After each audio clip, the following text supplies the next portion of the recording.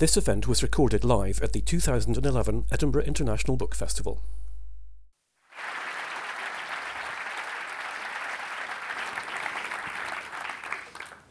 Good evening, ladies and gentlemen, and welcome to the Edinburgh International Book Festival, and for what I think promises to be a very special event with our guest, Alan Hollinghurst.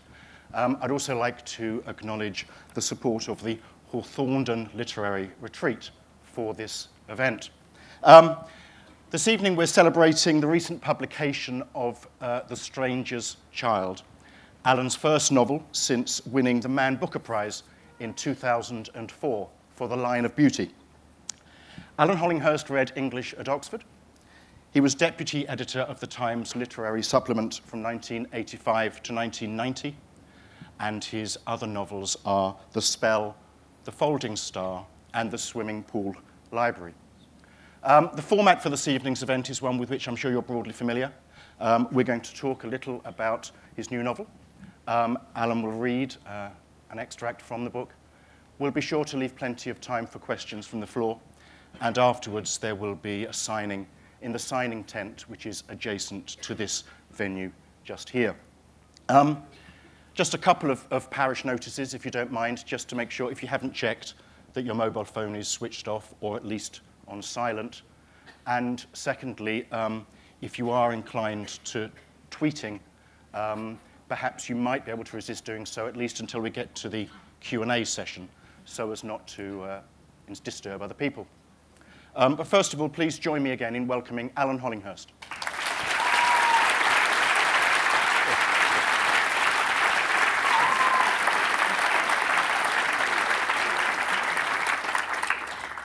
I wondered perhaps at the beginning, could you say, was there any one or more than one particular event, anecdote, story that triggered the writing of your novel?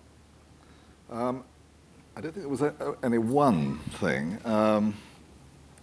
I didn't quite know what to do after finishing my last book, and one of my convictions was that I didn't want to commit myself to writing another big 500-page book. And I thought I would write some short stories, and I seemed to have various ideas for short stories, which was a new thing for me. And I did, in fact, write one, and then other ideas that I had for short stories started sort of twitching and joining up, and I saw that I, sadly, had another novel on my hand. But it was a novel which I think retained something of that original short story impetus. It's a novel which is constructed in 5 episodes with sometimes as much as 40 years between them. And I saw it as originally as being sort of 5 sections of 50 pages or so, which would make a 250-page novel, which I would write in a couple of years. And in fact, it turned out to be nearly 600 pages and took me about 4.5 years. But I suppose it was something to do with growing older and being increasingly struck by ironies and shocks of time and the fallibility of my own memory. And this is very much a book about things that have happened in the past or what people can remember about them. I give you all sorts of different things here. Another thing that I knew I wanted to do was to write something about that subject which is so irresistibly affecting and upsetting, which is the Great War. But I knew that being the sort of writer I am, I wasn't going to write a birdsong or something. I wasn't going to write a novel which actually reenacted the Great War, but something which my original idea was that you would see a group of characters before the Great War and then rejoin them 10 years later and see what had happened to those who survived in the interim. When I realized that one of them was going to be a poet who was killed in the war, then the whole question of a literary reputation and its vicissitudes came to seem to me an interesting way of pursuing the story much further. So actually the book covers about a century in the end. As you say, it's in 5 sections, the first of which is just before the Great War. Could you just lightly sketch in the other 4 sections and how you arrived at those particular periods? I don't want to say sort of too much about the actual story because of those, I mean, I will read a bit from the first section of the book, but for those who haven't read the book yet, you know, I don't want to spoil the story. The first section is in 1913, the second in 1926. It's on the eve of the general strike, but that is not the concern, really, of any of the people who are taking part in that episode. Both the first two sections, rather modelled on my great friend Edward St. Aubyn's novels, take place over one weekend party. The third section takes place in 1967 and is on the, for reasons which I think will become apparent, is on the eve of the passing of the Sexual Offences Act, and a very significant thing in our sort of social history. And I think by then we're obviously in a very different world from that in the second part of the novel. The fourth section takes place at the end of 1979 and early 1980, and the final section sort of just the other day, 2008. The title comes from Tennyson, and there's an anecdote about him in the book. And I had the sense that Tennyson is floating above the novel as a sort of an influence on the novel. Would that be right? Yes, the novel's title, The Stranger's Child, comes from In Memoriam, that very beautiful section, I think it's 101, where Tennyson imagines the sort of beloved landscape after he and his family and people he knows have left it, and pictures the stream still running on down the hillside, the seasons changing, until at some future date the landscape grows familiar to the stranger's child, that is to say, not only to someone we don't know, but to a further generation of people we don't know. And it seemed to me a beautiful sort of summing up of one of the things the book is about, which is sort of our own futurity, our own, in the case of a literary reputation, what is going to happen. It's entirely out of our hands, what happens to our name in the future. The book begins in, I suppose, strictly the Georgian period, but I mean the sort of what we still think of as the Edwardian period before the Great War, and Tennyson is really invoked, I suppose, as a great Victorian figure. And the mother of the three young people who feature in the first part of the book actually saw Tennyson on her honeymoon. They were crossing on the ferry to the Isle of Wight, and her newlywed husband went outside on deck to have a nose around and got talking to this tall, scruffy, tramp-like figure who turned out to be the greatest poet in England. And this is a sort of treasured family anecdote which is trotted out on various occasions. It also formed, the Tennyson strand in the book forms part of a sort of tribute to the wonderful Scottish poet Mick Imlar, who's a close friend of mine who died a couple of years ago. And Tennyson was an enthusiasm that we'd shared for 30 years. And Mick did a marvellous selection of Tennyson's poems for Faber, and he also wrote a wonderful poem which appeared in the TLS on the centenary of Tennyson's death in 1992 called In Memoriam, Alfred Lord Tennyson, which I also quote from at the end. So yes, you're right, he's a sort of presiding spirit in various ways.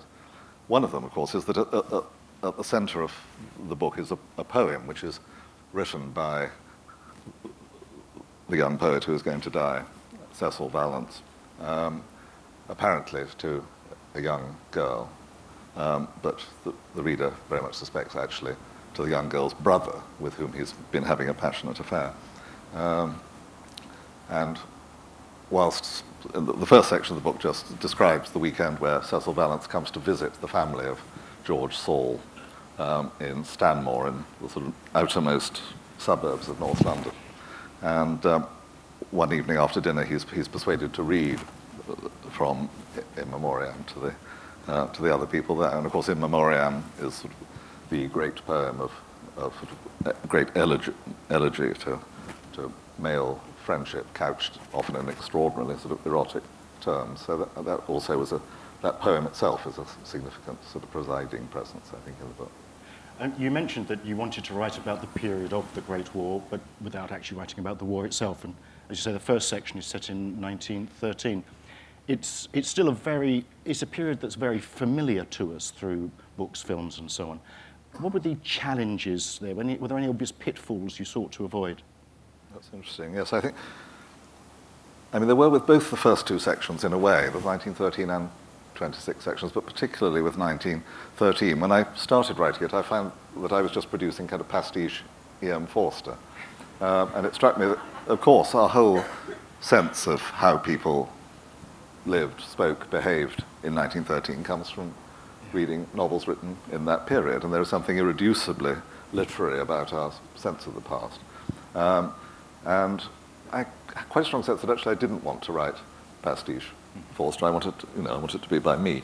So there was a certain amount of sort of excising or exorcising of Forster in writing that section. I think when I got him out of the way, it all sort of happened more easily. There are nonetheless all sorts of Forsterian references in that part of the book. Would you like to read? Shall I read a bit of it now? This comes from the end of the first section. The reader's been privy to scenes where George is about 3 years younger than Cecil. He's a second-year undergraduate at King's Cambridge. Cecil is a graduate student doing some mysterious research on the Indian Mutiny. And George has never had a friend before, really, so the occasion of his bringing a friend to stay at the Saul's house is rather, to them, a very dramatic one. In fact, it has all sorts of drama which other members of the family are completely unaware of. The Valances live in a huge Victorian country house in Berkshire called Corley Court, and young Daphne, the 16-year-old younger sister of George, is fascinated by one feature of this house which keeps being mentioned, which is the jelly mould ceilings in the dining room. I'm not sure she quite envisages what they are, or indeed that I do. But they're part of its exotic appeal to her. On Cecil's last evening, the Sunday evening, everybody else is mysteriously otherwise engaged, and Cecil invites Daphne to go out into the garden with him whilst he smokes his cigar, which he doesn't want to do in the house. And to her great surprise, she's totally innocent about anything to do with love or sex, makes a pass at her and starts kissing her and feeling her up, or as she puts it, licking her mouth and feeling her bottom. She has a long, almost sleepless night trying to sort of resolve what's been going on. Decides in the end that actually she is being rather a fool. She's being rather a child, which is the word that Cecil keeps using to when he speaks to her. He calls her child. I realise that actually, of course, Cecil must be madly in love with her. I think all else you need to know is when they go out for a walk in the garden, Cecil falls down a step and treads on Daphne's foot, bruising it rather badly. Earlier on, she's given him her autograph album, which otherwise contains only the autographs of people like the local curate and so on, and asked him if he'll write something in it before he goes. And he says he'll see what he can do. She suggests he might like to write some occasional verse, which is a term she's rather pleased with herself for knowing. Frida Saul is the mother. George and Daphne are the middle and the youngest child. Hubert, the eldest, who's working in the city. The father has died some years before. There are two other members of the household, Veronica, who's the housemaid, and Jonah, who's the boy. She slept unusually late, slept on with only a momentary murmur and swallow through the rustling and bumping on the landing, the fact of voices downstairs. But when she at last came up into fuddled life, her little clock said 9:15. After that, and a further helpless 3 minutes of gaping sleep, she found she had attuned to something, to the loss of something she was amazed to find she had already grown used to, the noise of Cecil in the house. Of course, he had gone. There was a thinness in the air that told her, in the tone of the morning, the texture of the servants' movements and fragments of talk. And all her plans for him were thwarted, the witty things she was going to say to him as he climbed into the van for the station. It would be weeks, perhaps months, before she saw him again.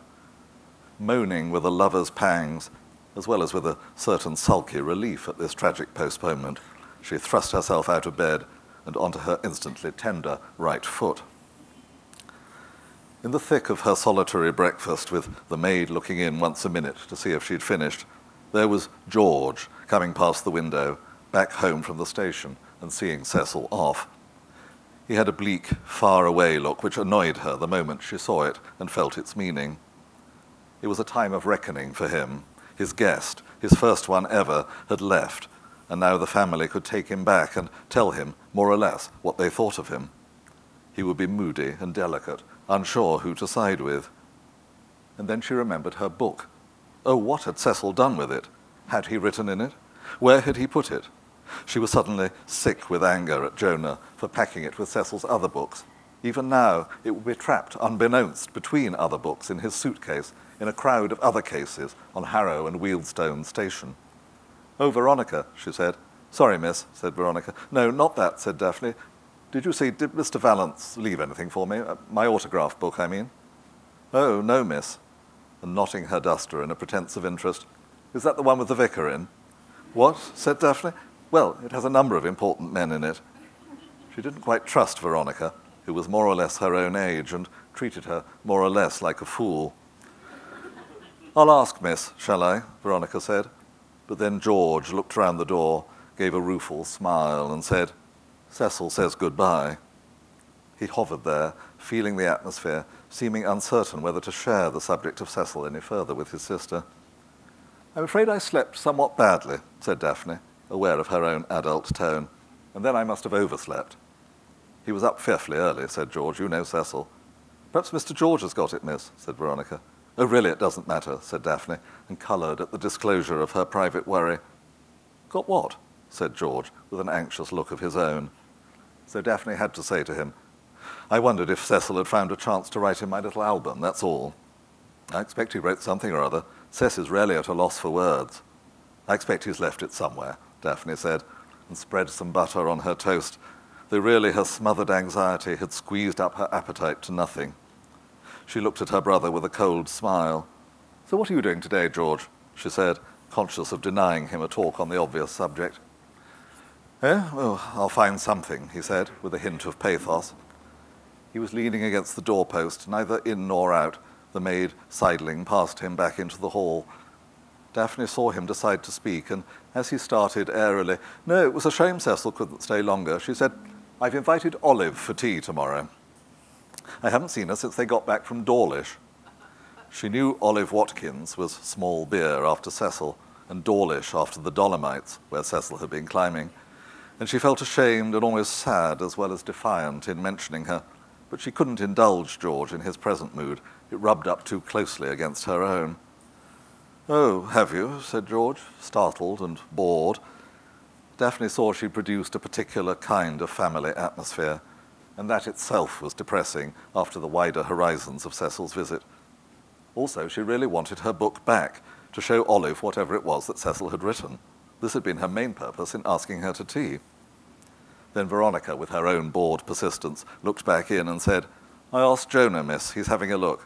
"Thank you," said Daphne, feeling oppressed now by the public nature of the search. "Jonah's looking in his room now. He's looking in Mr. Vallance's room." And George, without saying anything more, drifted away, and then Daphne heard him going rather stealthily, she thought, upstairs as well, 2 at a time.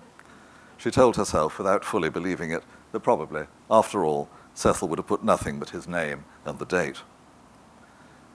A minute later, George came back down with Jonah at his heels and Daphne's mauve album open in his hands. "My word, sis," he said abstractedly, turning the page and continuing to read. "He's certainly done you proud." "What is it?" said Daphne, pushing back her chair, but determined to keep her dignity, almost to seem indifferent. Not just his name, then. She could see it was much, much more. Now that the book was here, open in the room, she felt quite frightened at the thought of what might come out of it. "The gentleman left it in the room," said Jonah, looking from one to the other of them. "Yes, thank you," said Daphne. George was blinking slowly and softly biting his lower lip in concentration. He might have been pondering how to break some rather awkward news to her as he came and sat down across from her, placing the book on the table then turning the pages back to start again. "Well, when you've finished," Daphne said tartly, but also with reluctant respect. What Cecil had written was poetry, which took longer to read, and his handwriting wasn't of the clearest. "Goodness," said George, and looked up at her with a firm little smile. "I think you should feel thoroughly flattered." "Oh, really?" said Daphne. "Should I?" It seemed George was determined to master the poem and its secrets before he let her see a word of it. "No, this is quite something," he said, shaking his head as he ran back over it. "You're going to have to let me copy this out for myself."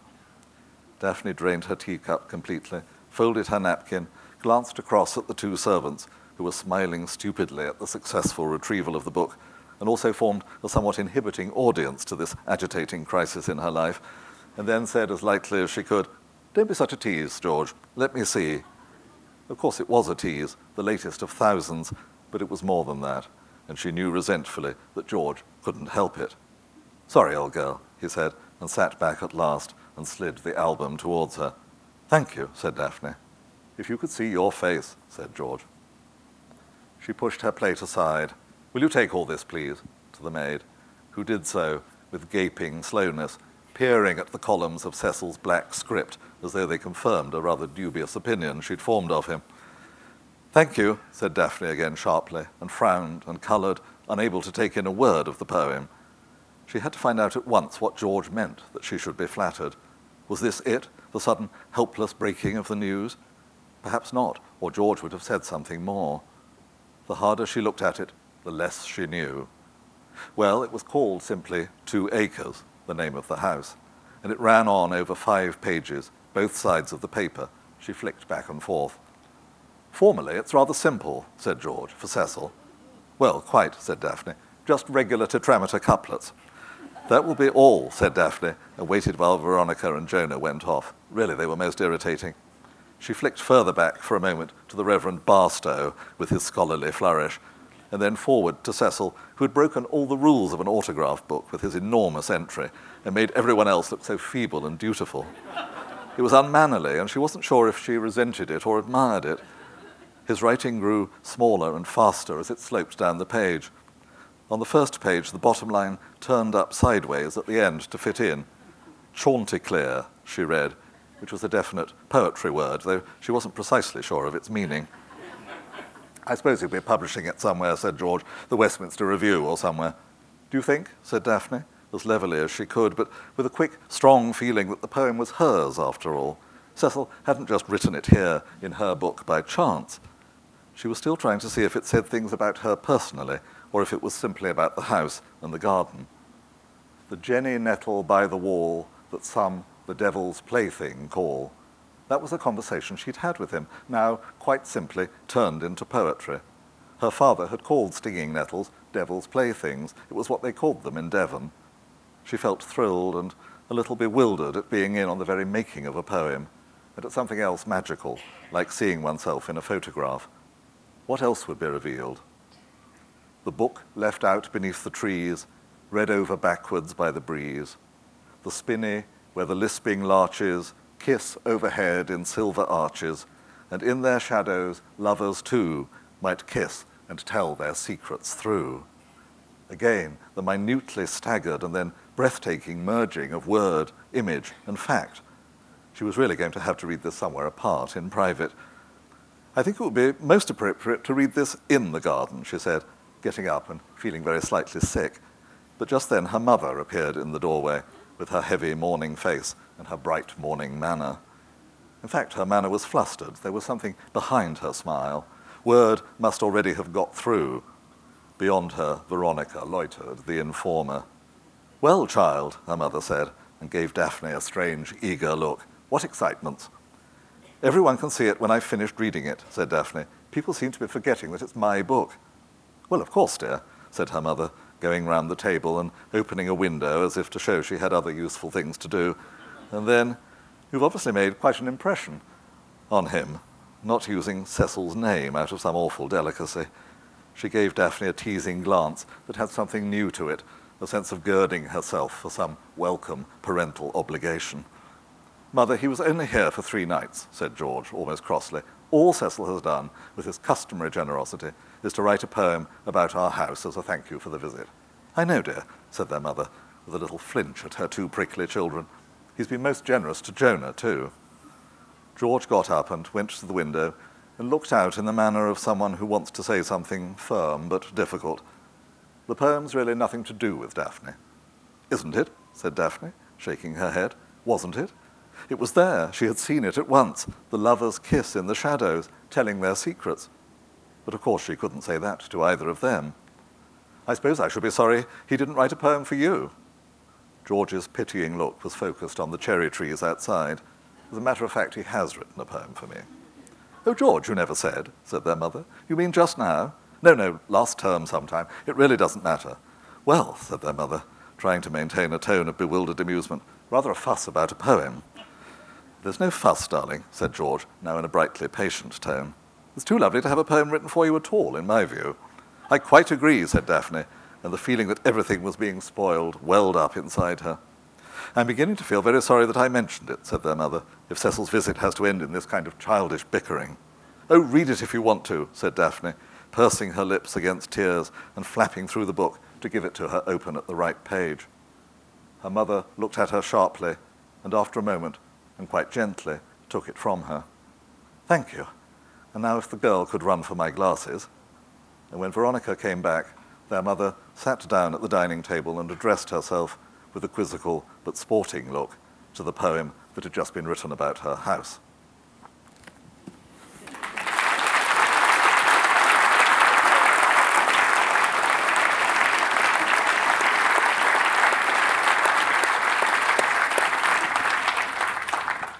Thank you very much. Thank you. Pretty much immediately, Cecil's poem becomes open to sort of interpretation and a sort of appropriation, I think. To what extent do these things happen accidentally or deliberately? Well, the question of Cecil's poem is published, I think not particularly noticed until after he dies. Before he published it, which was after the beginning of the war, he added a little rather bellicose quatrain to the end of it. And after he's killed, on the first day of the Battle of the Somme in 1916, Winston Churchill writes a piece about him in the Times and quotes from 2 Acres. And 2 Acres becomes a poem which seems to encapsulate a nostalgic vision of the England that everybody is fighting for and that is in danger of being lost. Cecil takes on the quite natural, he's a glamorous figure already. He takes on the quite natural, enhanced glamour of a dashing, brave, clever young man killed in the trenches. In the second section of the book, we see the first attempt to write his life, which is something very closely minded indeed by Cecil's terrifying mother, old Lady Valence.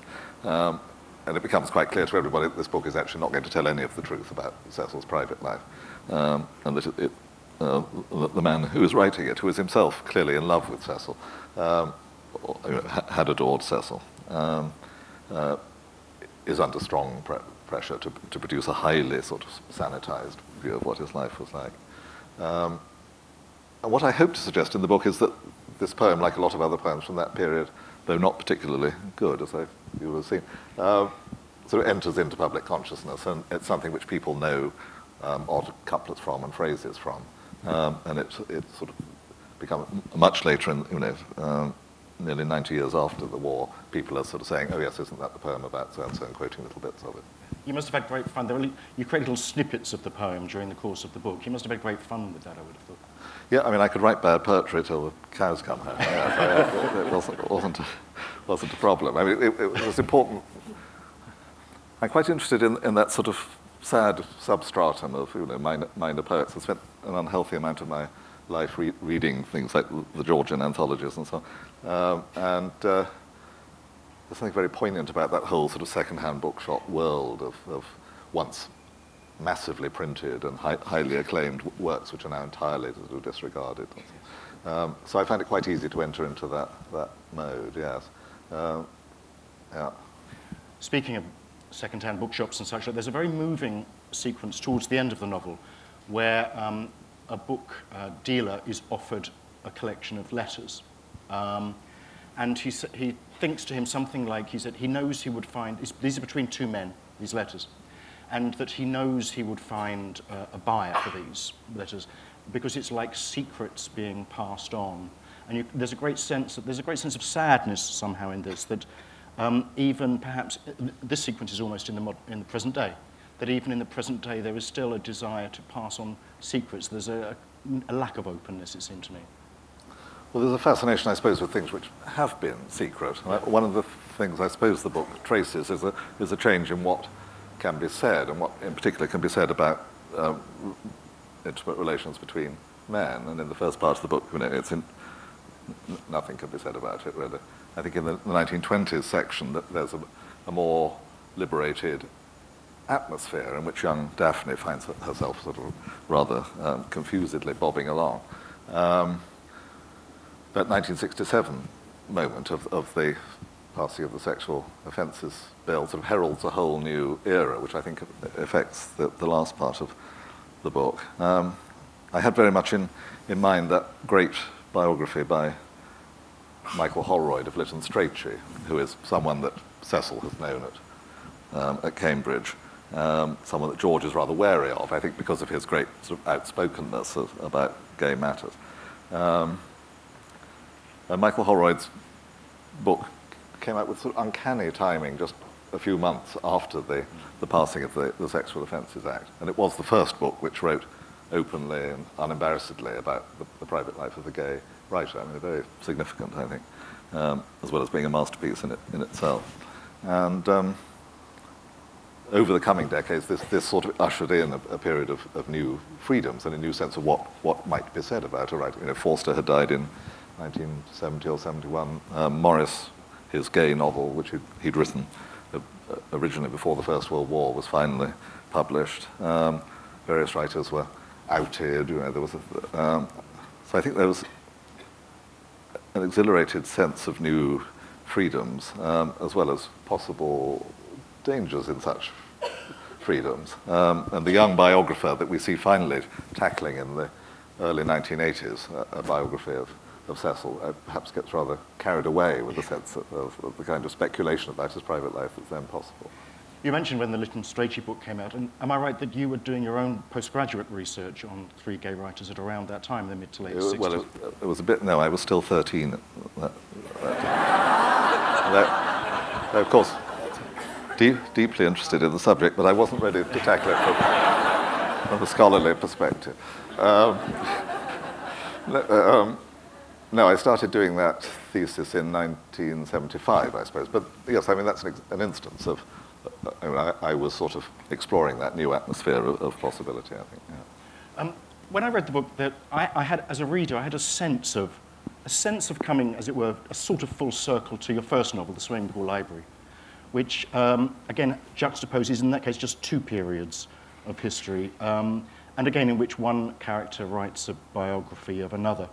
And again, there was a sense of, in that great novel, of the hidden history, the sort of hidden gay history being explored by a young man in the present day. Was there any sense in your mind, either now or when writing the book, that there was a sense of completeness to this, or am I just imagining this? It really didn't strike me at the time.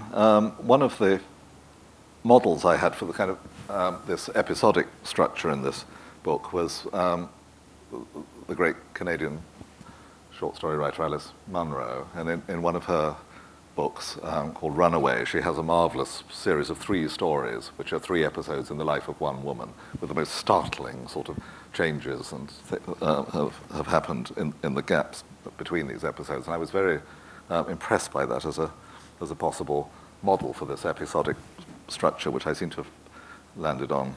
And it was only really after I finished the book that it struck me that the structure of the Swimming Pool Library also entailed a present-day narrative into which were dropped little episodes from the past again, sort of covering the century.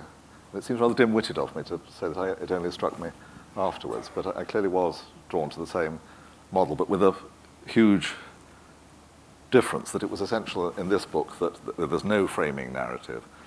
It's rather like wanting to get rid of any element of pastiche. I didn't want there to be any sort of historicizing gauze through which the narrative was being viewed. I wanted everything to be happening, in the ignorant present in which everybody lives, with no sense of what's going to come afterwards. Of course, in the later parts of the book, people are looking back, trying to reconstrue what happened before.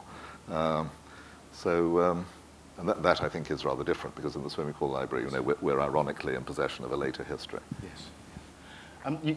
One of the things as well I think the book is about memory, faulty memory oftentimes, and sometimes not. I wanted to ask you about the sequence. There's a sequence in which a character lives above a bank, as you did, I think. Please tell me you did, as a child. Could you just talk a bit about writing about something that you actually do have knowledge of, using that instance? Yes. Well, yes. I was saying how writing the first two parts of the book was, it was completely made up and had this sort of inevitably literary dimension to it. When it came to writing the section set in 1967, when I was 13, it was. I assumed that this would be easier, but actually I found it far harder, because the whole the deadly little question of selection, or whatever Henry James calls it, is so much more complicated when you have actually abundant memory of that period yourself. But equally, it has the possibilities of plunging into. Memory is a writer's greatest resource, so one's always using one's memory in one way or another. But in that case, just having whole episodes, an episode of my own early life. I spent the first 8 years of my life living in the house above a bank in a little market town. And I hadn't really thought about it for decades, but in fact, it was almost as if I put myself under hypnosis or something. I could remember exactly what the bank had been like, and when the bank had closed, I would sort of go down and sort of play behind the tills and so on. So I found myself sort of with all this material ready to hand, which was rather a relief. Just one more question, if I may, and then we'll open up to questions from the floor. I mentioned at the beginning that your last novel, The Line of Beauty, won the Man Booker Prize in 2004. Did that have any any effect on your life, on your work? You mentioned that this novel took you 4.5 years, which implies a gap of a couple of years. There was this. Usually, I get the sort of the first sort of prickle of a new novel just when I'm finishing the previous one, which is sort of reassuring. That didn't happen on this occasion. As I say, I had these ideas for stories, and I think I felt very. The Line of Beauty had been a big sort of excavation of my past in another way, I suppose, and I'd had to plunge back into that whole period and ethos of the 1980s, which was quite sort of lowering in itself. And I think I just didn't really know what I was going to do next. So it took me an unusually long time for this book to come together, and then I went about it I think my usual very, very slow way. Of course, it's wonderful winning the Booker, and it makes you much more widely known, and means you earn lots more money, and I enjoyed it, and I got the most out of it I could, I think. And I travelled a huge amount, sort of talking about the book until I couldn't bear to talk about it any longer. And I realised that actually there was something about winning the Booker which was actually inimical to writing, and it kept me from my desk for a long time. So I just pulled the shutters down then and got on with the new book. We take some questions. Of course. Very happy to take some questions.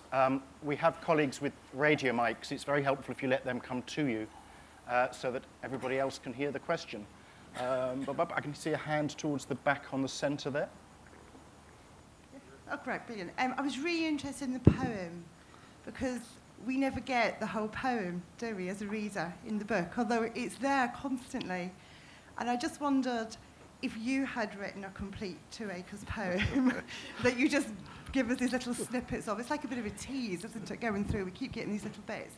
And why you'd done that, really? No, I think I did originally. I kept saying, next Monday, I sort of made a task, write 2 acres. And I realised I was rather dreading doing it. And then when I sort of discovered this thing, that it was actually going to be a poem that was referred to rather than needing to be read from end to end. I've realized with great relief I didn't have to produce the... I mean, as I was saying, I think I could have produced a lot more of it, but it became really part of the idea of the book, was that, you know, it was something which was known but not entirely present. I mean, that's very much the theme of the book, I think, where people sort of half know things, or they've sort of vaguely heard something, and no one in the end is really quite sure what they know about anything. I mean, about other people's lives, or even perhaps about their own.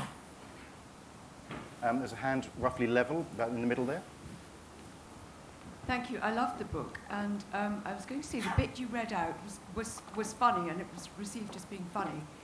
But I found it very, profoundly beautiful and elegiac. And to me, there was a sort of project about the impossibility of life writing, of actually recapturing a life, that we try to go back into the past and get what happened.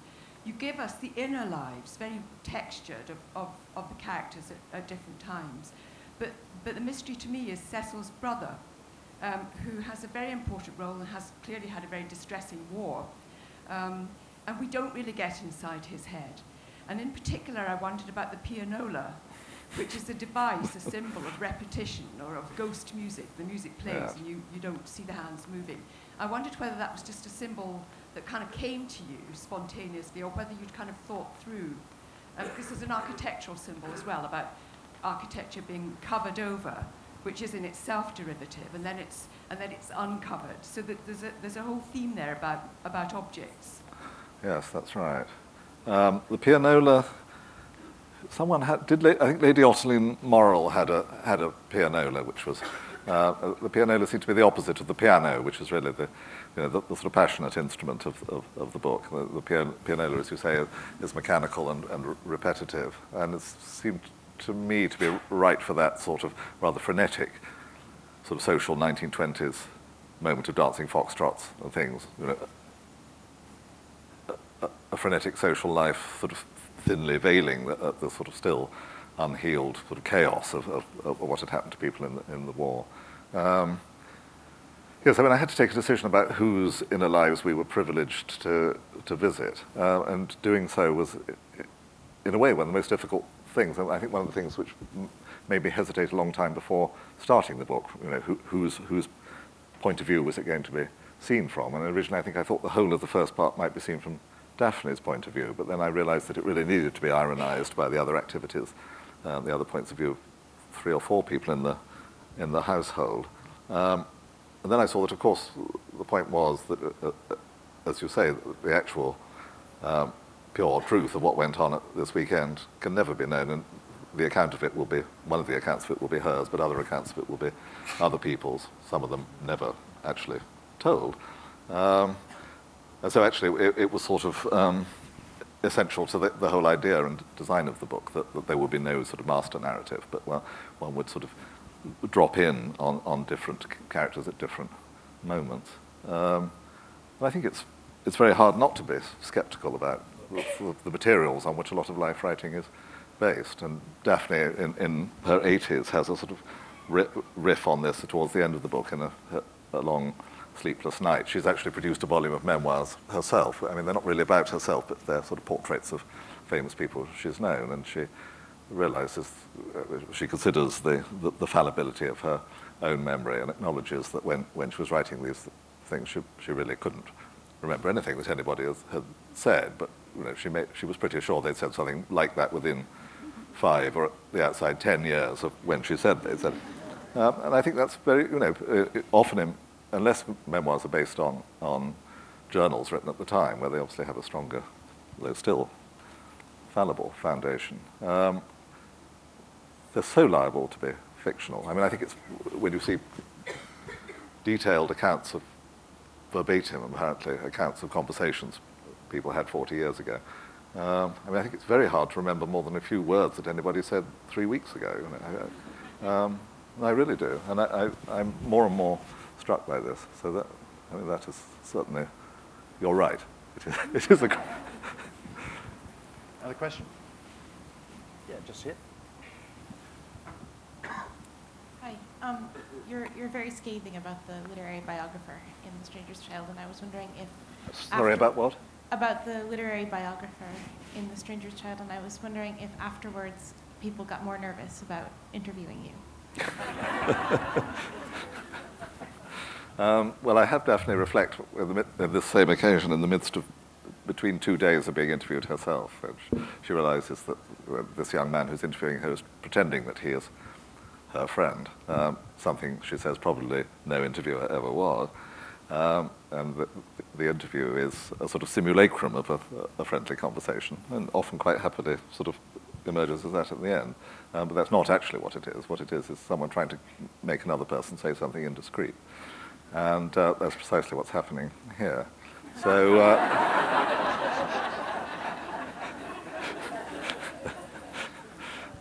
yes, possibly people have been more a little more wary. Yeah, over there. At the back, there. Valence is the name. It's very feminine in a bed and breakfast way. Was that intentional? I've had a lot of trouble arriving at that name, and I can't now quite remember how I did, but I was quite pleased by the sense that a valance, as you say, that rather horrible thing that you can buy in John Lewis, which sort of covers up the sins of the what's underneath the bed, seemed to be a possibly amusingly ironic name for this. But it also, you know, it's hard to erase the valance sort of John Lewis idea if you've got it in your mind. But you know, it has echoes of valor and so on in it as well. Yes. So hand over there. Like the lady who spoke before, I was particularly impressed by that reading again, or you were reading, that section of almost social comedy, very posterior in tone. But inside that is this issue about Daphne being concerned about the publicity of the search. And I just thought about, about publicity of the search and about the ownership of texts and so on. One of the many echoes, like the echoes of literature throughout history, is also of a contemporary novel, was Possession, which also is about different levels of privacy and whether that search can be public, private, and what those meanings are that are uncovered. I don't know if that's an echo or also there's something new being added to that thematic. Well, it's an echo of Possession. Yes. I mean, partly the earlier question about not wanting to write the whole poem, was feeling that I didn't want this not very good poetry to form too substantial a sort of part. That's a terrible thing to say. Too substantial a part of the text of my book. As Poet did it incredibly cleverly, actually. But I saw the temptation of another kind of novel of literary detection and thought I might have things to do with various versions of Cecil's poems being analysed in more detail, and the idea which we glimpse later on that Sebastian Stokes, who edits them and writes this memoir in the 1920s, has actually rewritten them and sort of. But actually, that wasn't sort of, that could have been fun, but it wasn't what I was really preoccupied with in this book. Yeah, down the front here, second row here. One of the things that you share with your friend Edward St. Alban is this ability to, with great modern wit and acuity, dissect social facades and the tiniest gestures, and just to observe the meaning underneath it. Is this something that comes to you easily when you're sitting in a social situation? You can just see the meaning underneath people's sort of... You're worried about what I'm going to write tonight, am I? And the second part of my question, which is unrelated, is that one of the many themes that fascinated me about A Stranger's Child is the theme of self-delusion, the fact that Daphne convinces herself that this poem is about her in the face of evidence that she's seen, the fumbling in the garden and things, and yet she manages to delude herself.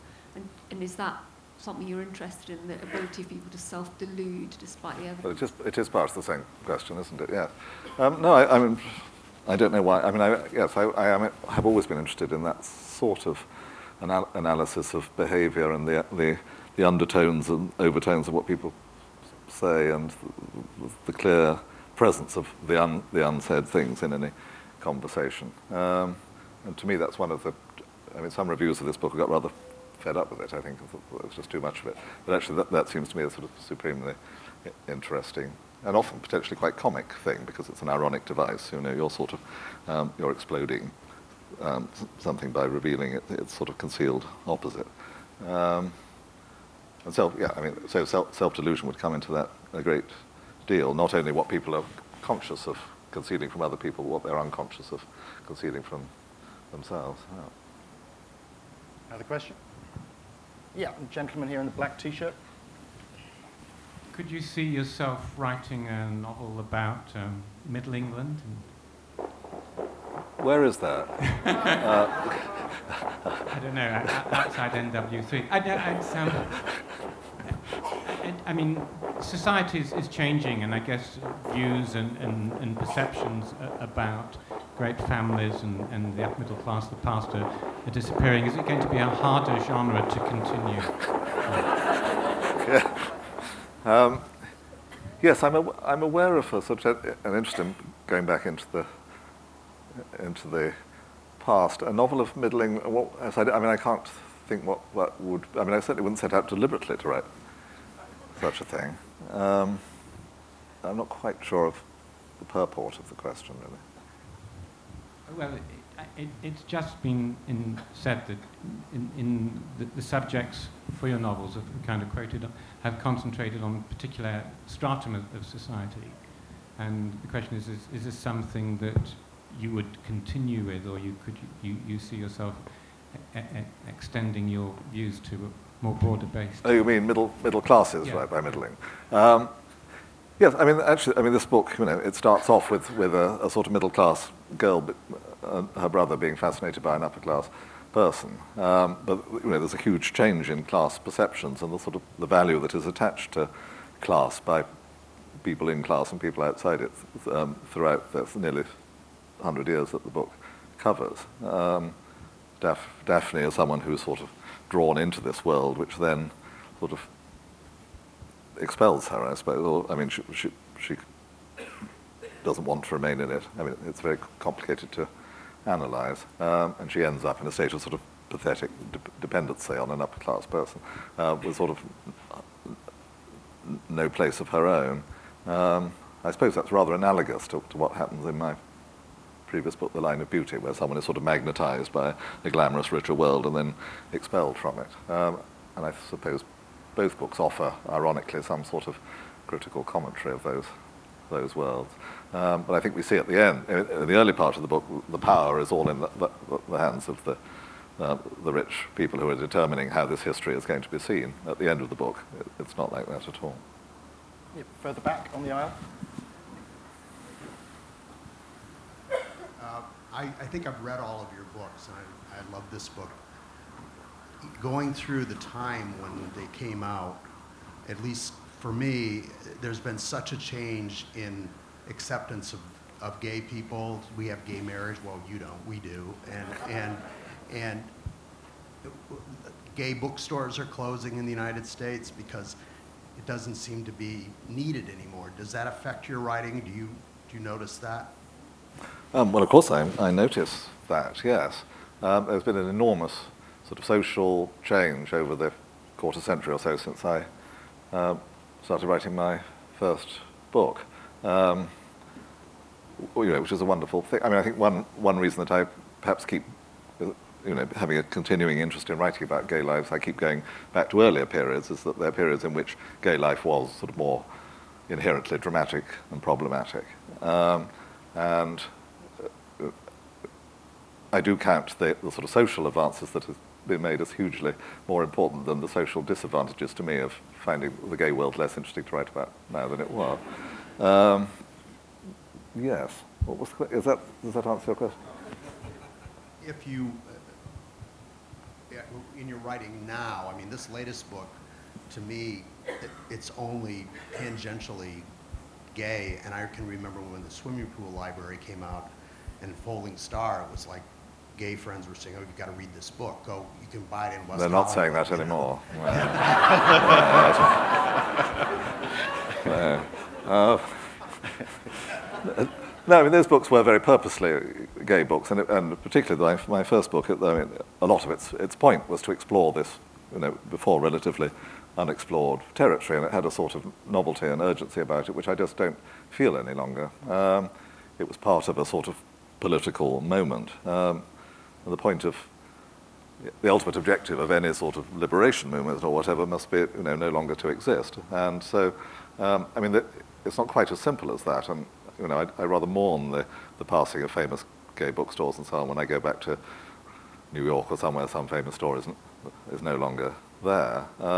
But set against that, there are sort of marvellous advances in social attitudes and so on. Yep, the lady there, which will need to be the last one, with a hand up there with the black top. Good evening. I greatly enjoyed The Line of Beauty, and I've just purchased Stranger's Child this evening because I was very much reading that. Hearing your description of the verse, it reminded me rather of the way John Major tried to conjure up a picture of Britain with ladies, old maids cycling to church on their bicycles. I just wanted just interested really to hear your views on how you see a country, this whole notion of patriotism. Is there more to it than trite, jingoistic verse? Is there something beyond that in defence?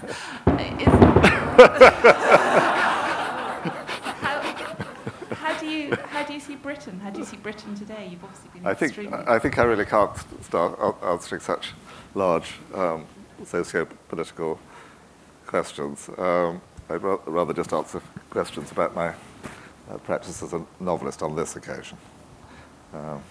Just squeeze in one more then, very quickly. Yeah, over the gentleman here, third row. Can I just ask if you're going to give the short stories another crack, or are you firmly a novel man from now on? I'd love to write another. I've written 2 short stories, one when I was 26 and one when I was 51. So I think at this rate I should write another one in my mid-70s. So if I'm lucky, if I'm spared, I should produce another one. Yeah. We look forward to it. Thank you. Thank you. Ladies and gentlemen, as I said at the beginning, Alan will be signing copies of his books in the signing tent adjacent to this venue. If you wouldn't mind, I'd ask you at the end of the event that you let us exit first so that he can get set up around in the signing tent. But first of all, please join me in thanking Alan Hollinghurst. Thank you very much. Thank you.